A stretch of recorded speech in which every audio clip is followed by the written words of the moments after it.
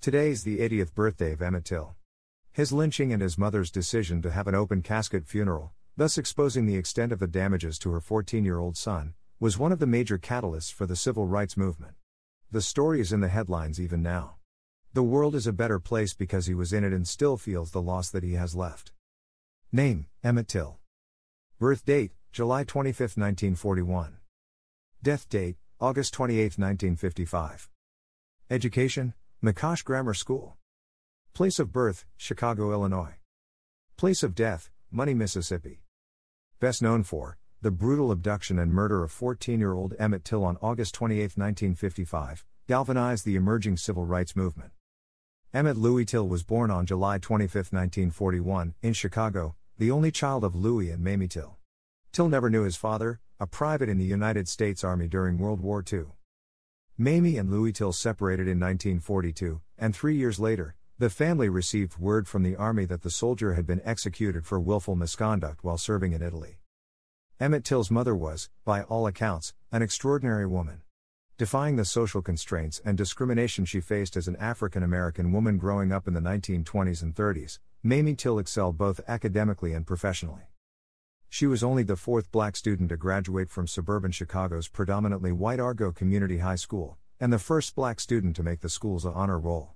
While raising Emmett Till as a single mother, she worked long hours for the Air Force as a clerk in charge of confidential files. Emmett Till, who went by the nickname Bobo, grew up in a thriving, middle-class black neighborhood on Chicago's South Side.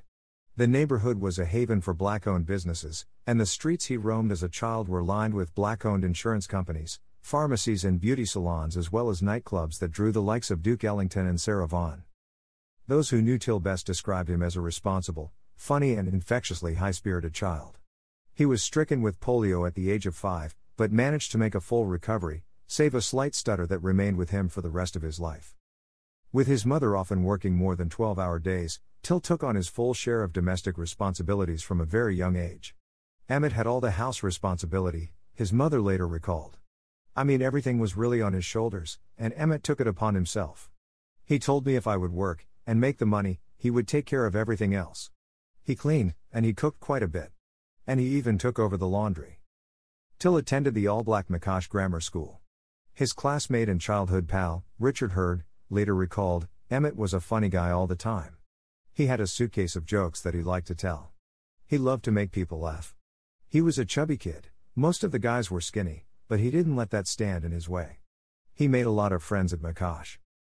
In August 1955, Till's great-uncle, Moses Wright, came up from Mississippi to visit the family in Chicago.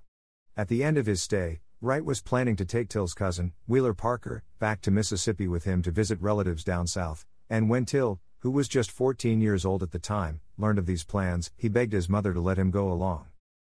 Initially, Till's mother was opposed to the idea.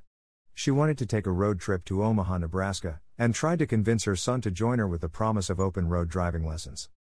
But Till desperately wanted to spend time with his cousins in Mississippi, and in a fateful decision that would have grave impact on their lives and the course of American history, Till's mother relented and let him go.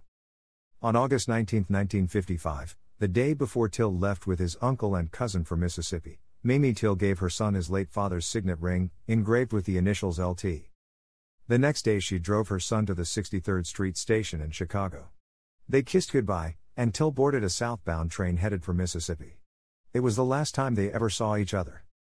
3 days after arriving in Money, Mississippi, on August 24, 1955, Emmett Till and a group of teenagers entered Bryant's Grocery and Meat Market to buy refreshments after a long day picking cotton in the hot afternoon sun.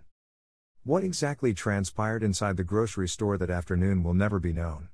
Till purchased bubble gum, and in later accounts he was accused of either whistling at, flirting with or touching the hand of the store's white female clerk, and wife of the owner, Carolyn Bryant.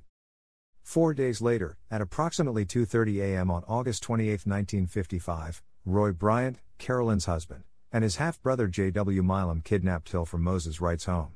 They then beat the teenager brutally, dragged him to the bank of the Tallahatchie River, shot him in the head, tied him with barbed wire to a large metal fan and shoved his mutilated body into the water. Moses Wright reported Till's disappearance to the local authorities, and 3 days later, his corpse was pulled out of the river. Till's face was mutilated beyond recognition, and Wright only managed to positively identify him by the ring on his finger, engraved with his father's initials, LT. It never occurred to me that Bobo would be killed for whistling at a white woman. Simeon Wright, Emmett Till's cousin. It would appear that the state of Mississippi has decided to maintain white supremacy by murdering children. Roy Wilkins, head of the NAACP. Till's body was shipped to Chicago, where his mother opted to have an open casket funeral with Till's body on display for 5 days. Thousands of people came to the Roberts Temple Church of God to see the evidence of this brutal hate crime. Till's mother said that, despite the enormous pain it caused her to see her son's dead body on display, she opted for an open casket funeral in an effort to let the world see what has happened, because there is no way I could describe this. And I needed somebody to help me tell what it was like. With his body water-soaked and defaced, most people would have kept the casket covered. His mother, let the body be exposed. More than 100,000 people saw his body lying in that casket here in Chicago. That must have been at that time the largest single civil rights demonstration in American history. Jesse Jackson. In the weeks that passed between Till's burial and the murder and kidnapping trial of Roy Bryant and J.W. Milam, 2 black publications, Jet Magazine and the Chicago Defender, published graphic images of Till's corpse. By the time the trial commenced, on September 19, 1955, Emmett Till's murder had become a source of outrage and indignation throughout the country.